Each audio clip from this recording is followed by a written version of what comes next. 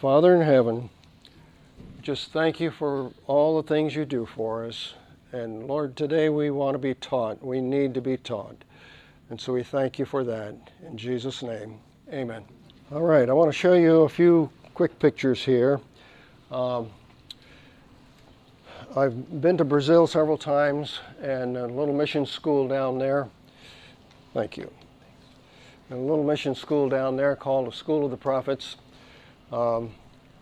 We planted trees. You can see in the background there that that's a pretty steep hillside. You can see that's a pretty steep hillside. We got a backhoe on there, and it was too steep. And so the director of the mission there hired about 30 of the local guys there, and they would come out and dig with their cadales, I guess we call them. It's a big hole like this, and you swing it that way. They could dig a large planting hole for the Ellen White planting method almost as quick as we could do with the backhoe there. Interesting thing is that they would come out, and the first half hour of the day, they weren't swinging those holes at all. They were sharpening their tools.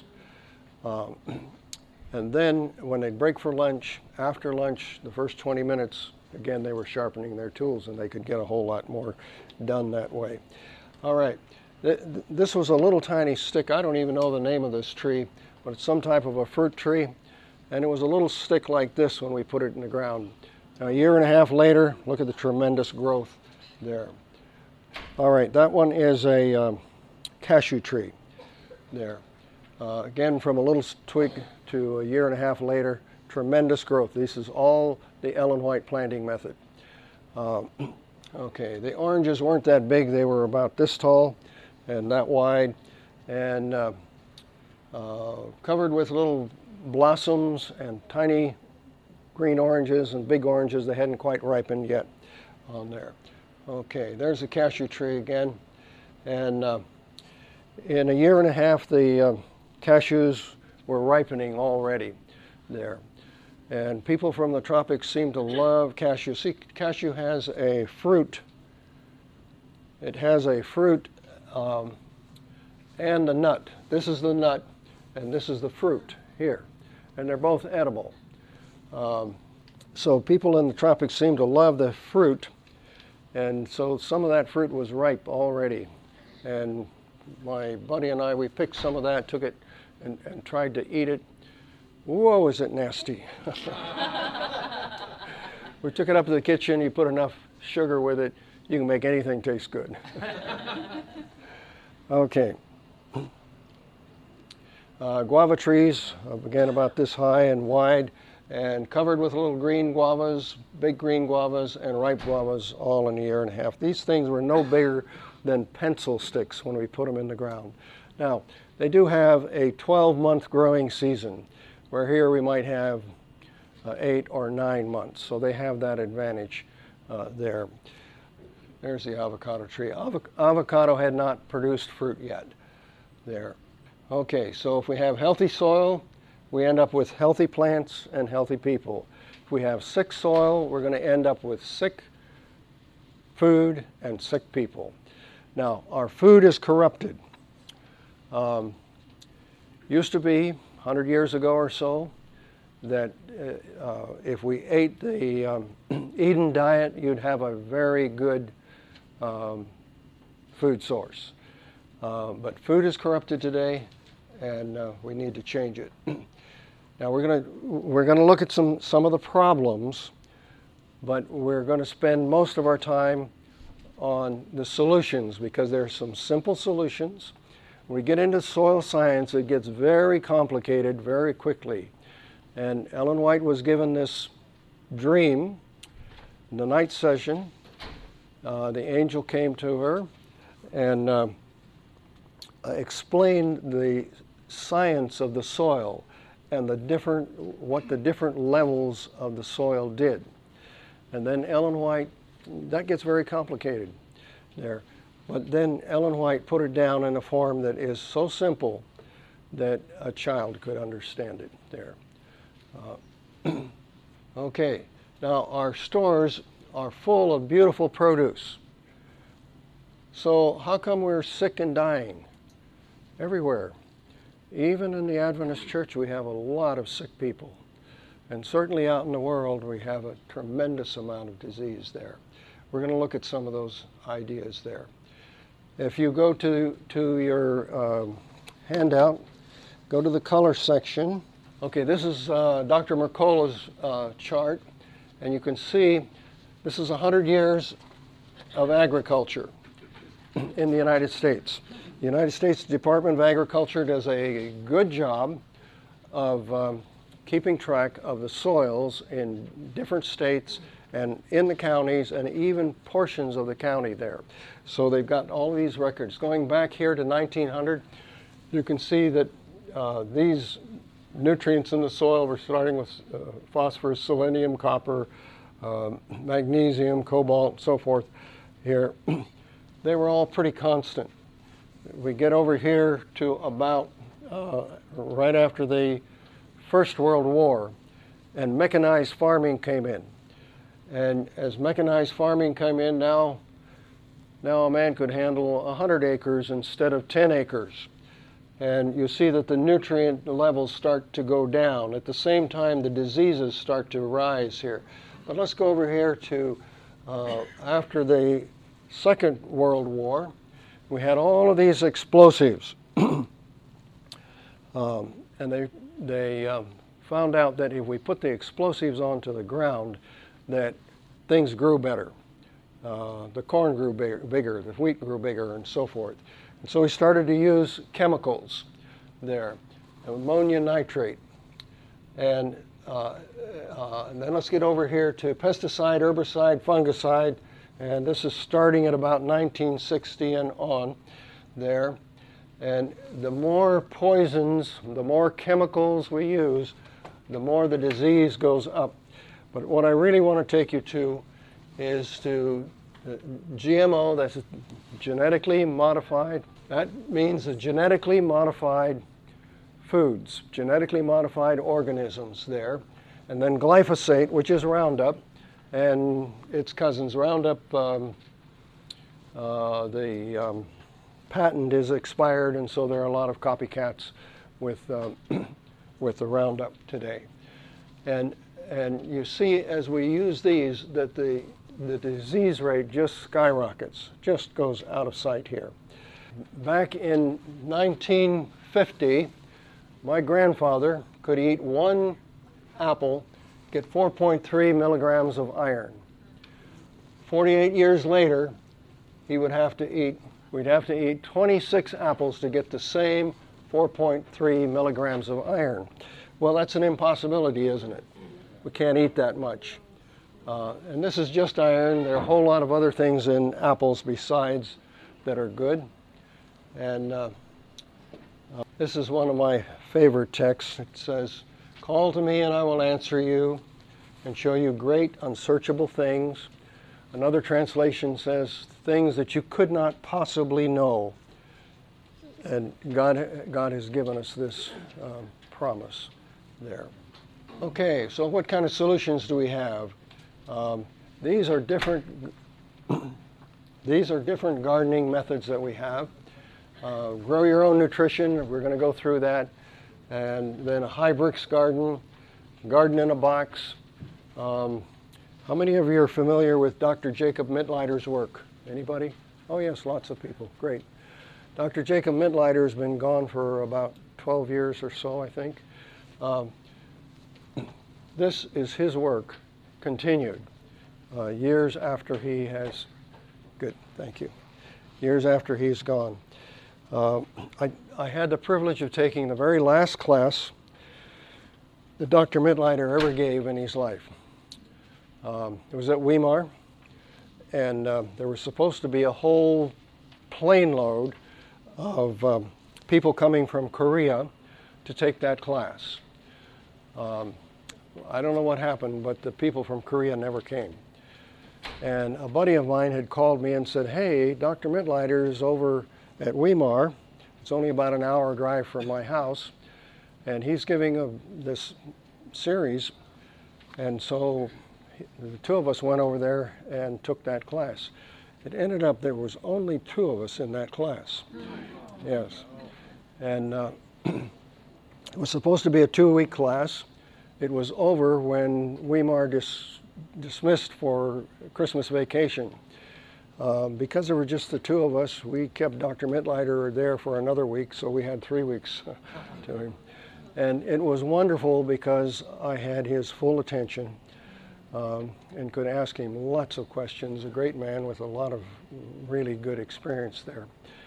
We were walking across the farm together one morning, and I was quizzing Dr. Mitleider about this idea of chemical fertilizers as opposed to organic. And he said, Lynn, he said, if it were up to me today, I would be 100% organic today. Now you go back and read his early books and he's advocating poisons that are so strong that they're illegal today. So he totally changed his mind on this and he wanted to be 100% organic. He said, except for the nitrogens. He couldn't figure out how to get the nitrogens. And then basically he said, keep going forward. See if you can't do this and make it organic there. So now, between Darren Greenfield and myself, we actually put together what's called Garden in a Box, and that is Dr. Mitleider's work, organic, continuing years after he is deceased there. Okay, we're going to talk about ocean water minerals and the closeness to ocean water minerals to human blood. You see, if we analyze the ocean water, there are 92 different minerals in the ocean. Everything gets washed into the ocean, right? Those 92 minerals stay in a perfect balance, meaning that the percentage of one to the next never varies. Now, the most abundant thing in there is just sodium chloride, just salt. Okay, next is magnesium, then it goes on down to the other minerals and to the trace minerals and to all the way down to the rare earth minerals. Now, some of those are in there in parts per million, very small amounts. Some of them are in there in parts per billion. It's very, very small amounts. So we analyze the ocean water and we analyze human blood, and they match. They match. Almost perfectly, not quite. There are 3 differences. The first is that almost all the iron in the ocean drops to the ocean floor. There's very little in the water itself. In our blood, we have lots of iron. So our blood is red and the ocean is clear or greenish there. The second is that phosphate does the same thing. It drops to the ocean floor. Now we need lots of phosphate for plants to grow, but phosphate does the same thing. It drops to the ocean floor. So there's not enough of it in the ocean water to grow good plants. I've tried it, it doesn't work there. So a tremendous amount of phosphate in the ocean, but it's in bones and it's in shells and it's in little modules on the ocean floor. There are actually companies that make equipment to sweep the ocean floor and harvest phosphate there. So lots of phosphate there, but not in the water. The third difference is that all life on Earth is electrical. In the ocean, with all those mineral salts, there's no problem with electrical currents flowing in all directions there. On land, it takes nitrogen to get that electrical charge into the plant, into the seed and into the plant there. So always we have to pay attention to those 3 things. The iron, sometimes there's enough iron in the soil already, we don't have to add it. We need to look at that. And then we want to look at the phosphate and the nitrogen. Always we have to add nitrogen because nitrogen is a gas and it's constantly going back into the atmosphere. So we have this nitrogen cycle and we have to make sure that we have that available there. Okay, so we need to replenish the earth so we have healthy soil. We're going to go through that. There are over the years, I've been gardening for about 70 years, and over the years I have always looked for interesting ideas, and then I would test them. There's a lot of things that are written out there, but I want to know whether it works for me or not. If it doesn't work for me, I'll just, for whatever reason, I'll get rid of it there. So I will test them, I will tweak them, and here are 3 gardening systems that I really like, that really work. Okay, this is Grow Your Own Nutrition. This is a new program from International Ag Labs. It is the most expensive of those 3 systems up there, and it's the easiest, it's the simplest. It's the most convenient, all right? For smaller gardens, maybe 2 to 15 raised beds. It says no supplements here. You do require soil tests. Do not add your own material to this system. You will cause an imbalance and destroy the scientifically balanced soil. Do not try to help this system along. Start with what you have. Soil test will tell us what to do and how to handle any excesses and so forth. So don't add anything to that. You will upset it. All right, then we have the High Bricks Garden. This is more reasonably priced, easy instructions for larger gardens, maybe 500 square feet. It could be from a small garden, but about 500 square feet on up to several acres. Again, no supplements. Don't try to help that, okay? And a soil test is required. Over here is Garden in a Box. That's Dr. Jacob Mintleiter's program continued there. That is organic. Everything in there can be certified organic. It's the least expensive by far of those 3 systems. It's very easy to use for medium-sized gardens, maybe 200 to 2,000 square feet. It works very well. Now we combine this with agricultural lime or gypsum, borax, and Epsom salts as directed. These things you'll buy locally, all right? No point in shipping those across country. The shipping would cost more than the products there. These are all available easily there. You don't have to have a soil test here. The soil test is going to cost you about $68 just to get the soil test. And then we have to add the materials besides. But if you have a soil test with this, it's even much better there. And we'll know exactly what to put in there. Okay, ocean water. We just were talking about ocean water and how it is so close to human blood. During the Second World War, in hospital ships out on the Pacific Ocean, they would double filter ocean water and use it as a substitute for human blood. They saved lots of lives because of using ocean water. Another thing that I find with ocean water is that wherever we use it, it seems to be very healing. A friend of mine a few years back was working on a car, and the gas tank exploded, and he had third-degree burns on particularly his chest and arms there.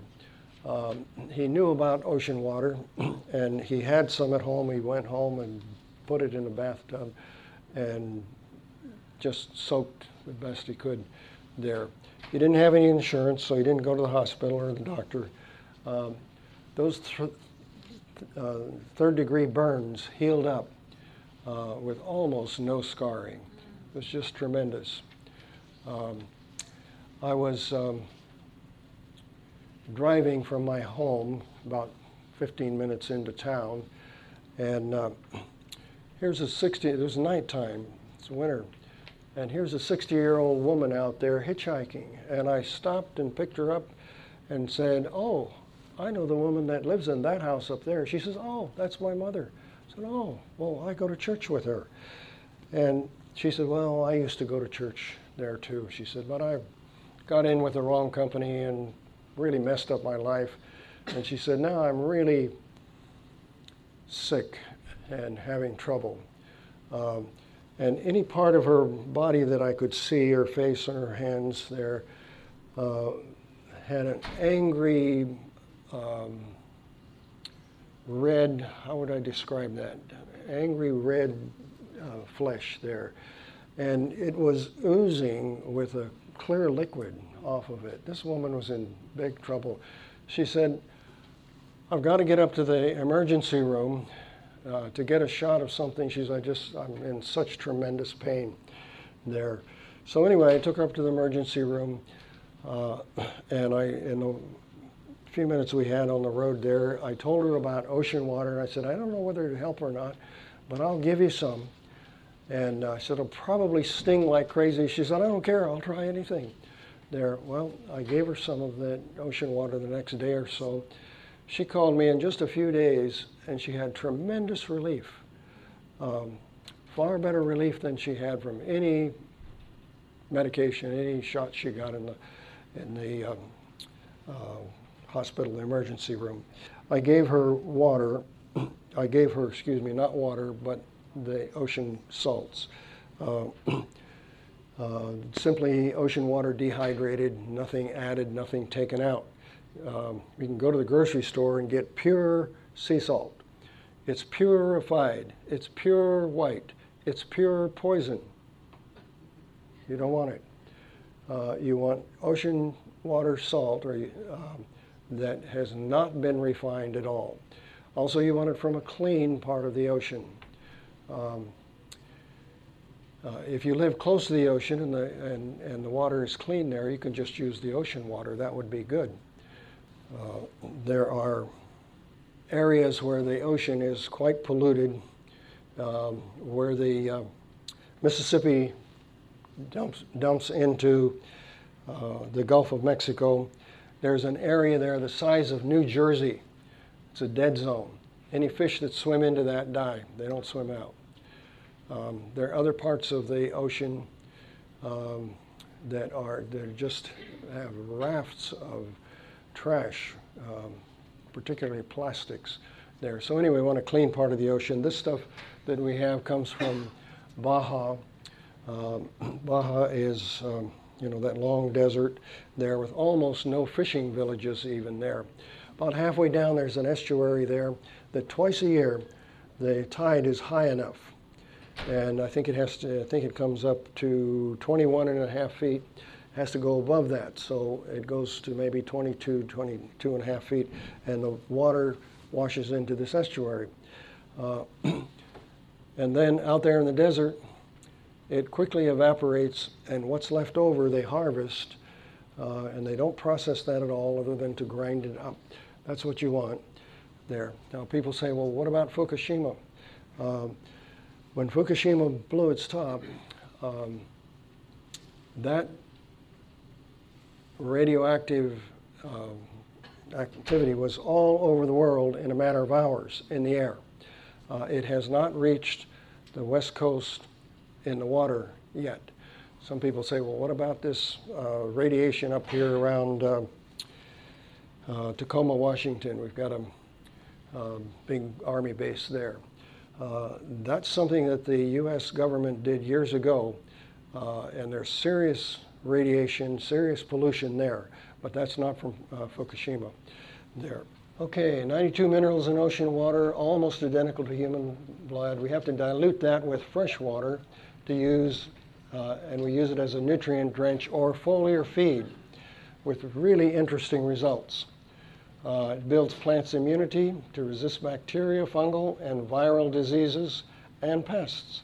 It intensifies flavor. And if you're using the fresh water, 1 ounce of the salt to 2.5 gallons of fresh water. Okay, you'll barely taste the salt in that. That's enough for your garden. Use about once a month during the growing season, 4 to 6 times a year. Now, if you happen to be in the desert where Tommy is, or if you're growing in a greenhouse, you have to be very careful of this. If you get too much salt built up, it'll damage We can't just pump water out of the ocean and irrigate things. We'd kill everything. The salt is too strong there. The salt, the sodium chloride, and the boron, those are the two things that will be toxic to your soil. And they're the two things that wash out of the soil very easily. So if you have enough rain or enough irrigation, it's going to wash it out of the soil, and you can continue to use this. If you're in a greenhouse, obviously you don't have rain in there, and so it's not going to be washed out. We were at a convent. This is almost a year ago now, down in central California, high in the mountains.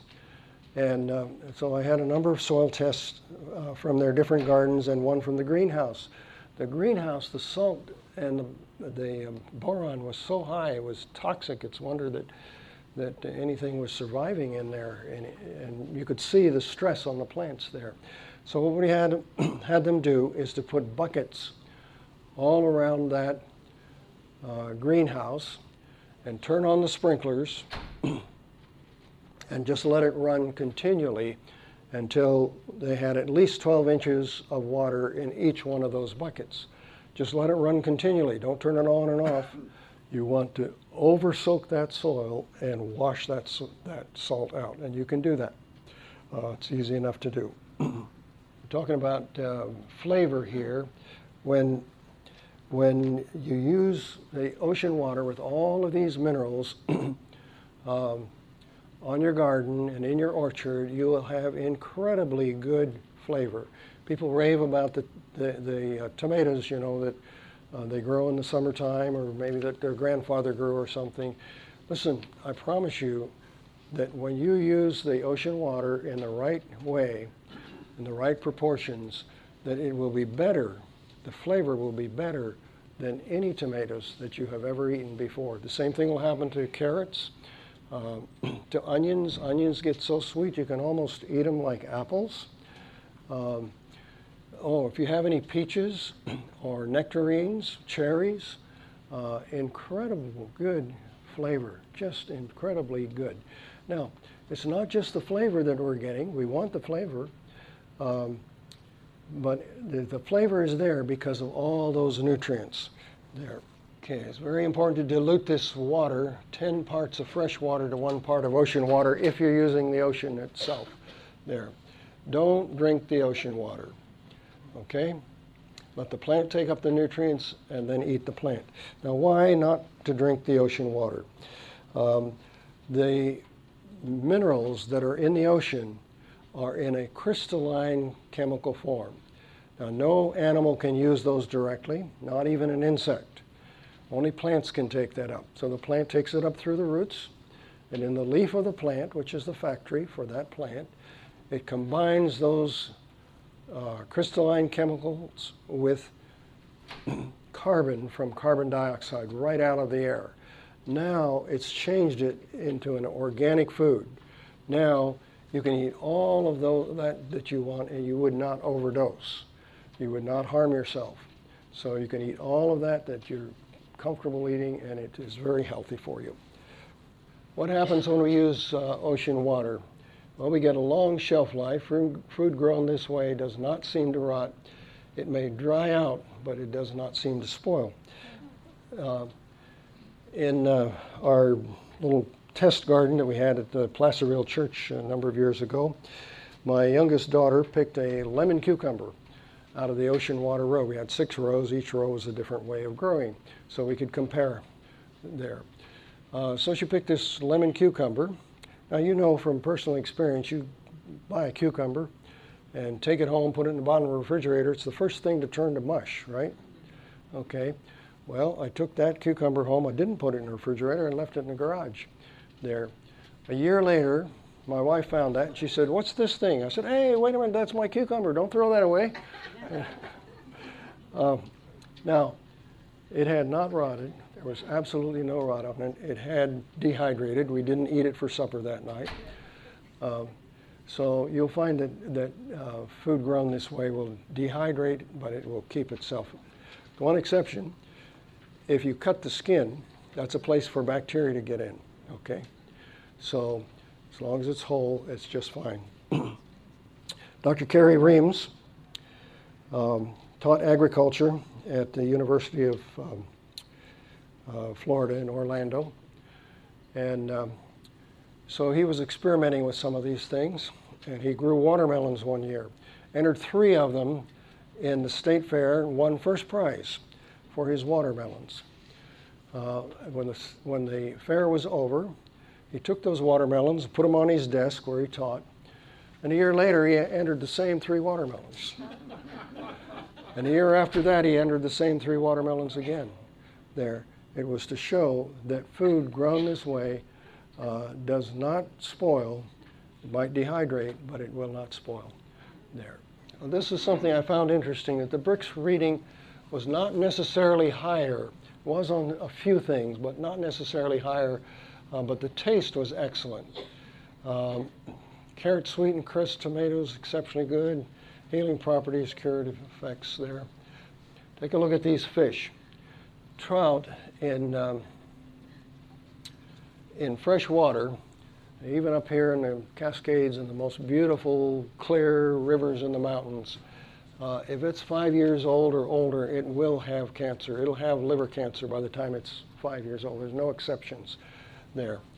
In the ocean, that fish is going to grow 2.5 times larger, and there's never any cancer in it.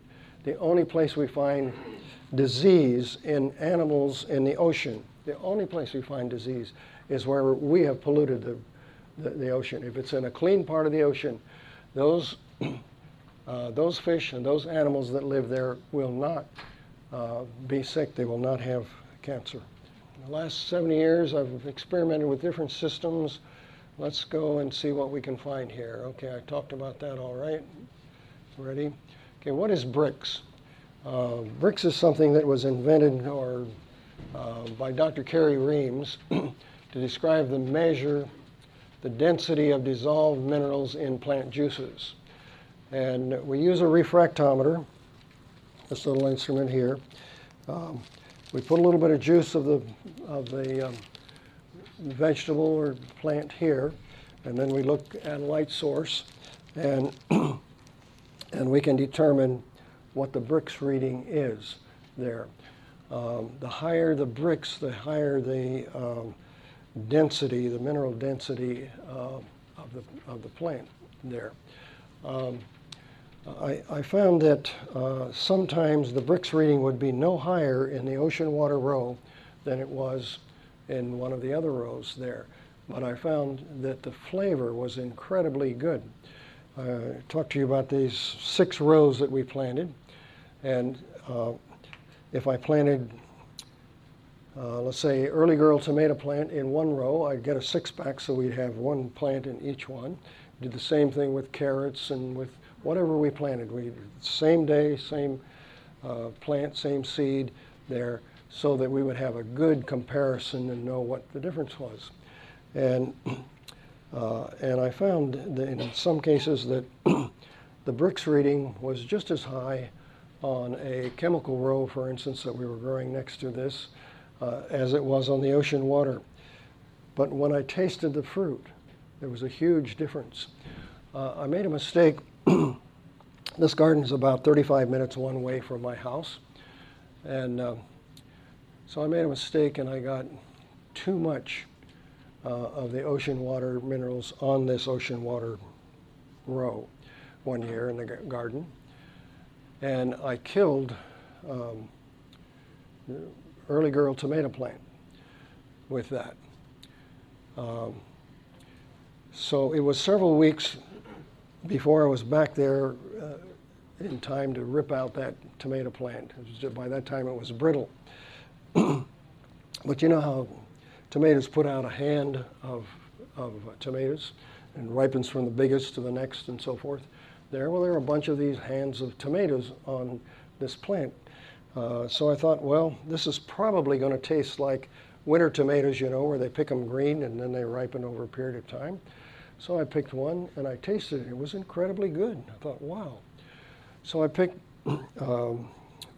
more off of that plant, and then I went to the rows on either side of it, and I picked early girl tomatoes again, and I just numbered them A, B, C, or something. And the two guys were working late in the garden that evening, and I told them to come over, and I said, just tell me which one of these you like best, you know. And they came and tasted them. They said, wow, nothing wrong with that one. This is incredibly good. What's this one? That was the Ocean Water Row. Even though the Brix reading wasn't any higher, the flavor was incredibly good there. Okay, so how do we achieve high Brix? Dr. Kerry Reams actually started International Ag Labs to test soils and to balance the soil. And phosphate from soft rock phosphate. Now that's a whole lot different than most of the phosphate you're going to find in the garden store or at the farm supply. But you want soft rock phosphate, and that needs to be the carrier for all of the other nutrients into the plant, except for the nitrogen. Now, how most crops are grown today is that nitrogen is the carrier for all of these things. And so we get big produce, big growth, and we get poor nutrition. But we want to use the soft rock phosphate here. Okay, question is, where do we get soft rock phosphate? Often it's difficult. The soft rock phosphate I like comes from Lake Okeechobee area of Florida. And if you drive around that lake, they've got dikes all around it to keep the water in when they have big hurricanes and whatever there. And as you drive around it, you'll see that there are bones and shells. It's white there. Well, they mine that. These are bones and shells that were buried during Noah's flood. And they grind that up, and then into rather small sand, and then they wash that to wash the dust off.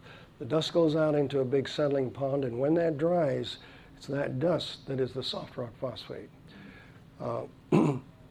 The other phosphate is shipped off to a phosphate factory, a chemical fertilizer factory, and there it is treated with strong acids, and we make superphosphate, double superphosphate, or maybe triple superphosphate out of it. It comes from the same thing. However, the soft rock phosphate is going to do a whole lot more for you than just give you phosphate. It's going to give you phosphate, but remember these are bones and shells, so there's a whole lot of minerals in there besides. Now, if you were to look at the fertilizer bag for soft rock phosphate, it says 030. Okay, the first number is always nitrogen, the second is always phosphate, the third is always potassium worldwide. So look at those numbers. If it says 030, that's soft rock phosphate. Okay, all of the others are going to start at about 022. 0 and on up to 052. All right, why would we use something with a low level instead of a high level of phosphate? It's much less expensive to ship, you know, the more concentrated product there. Here's the reason. The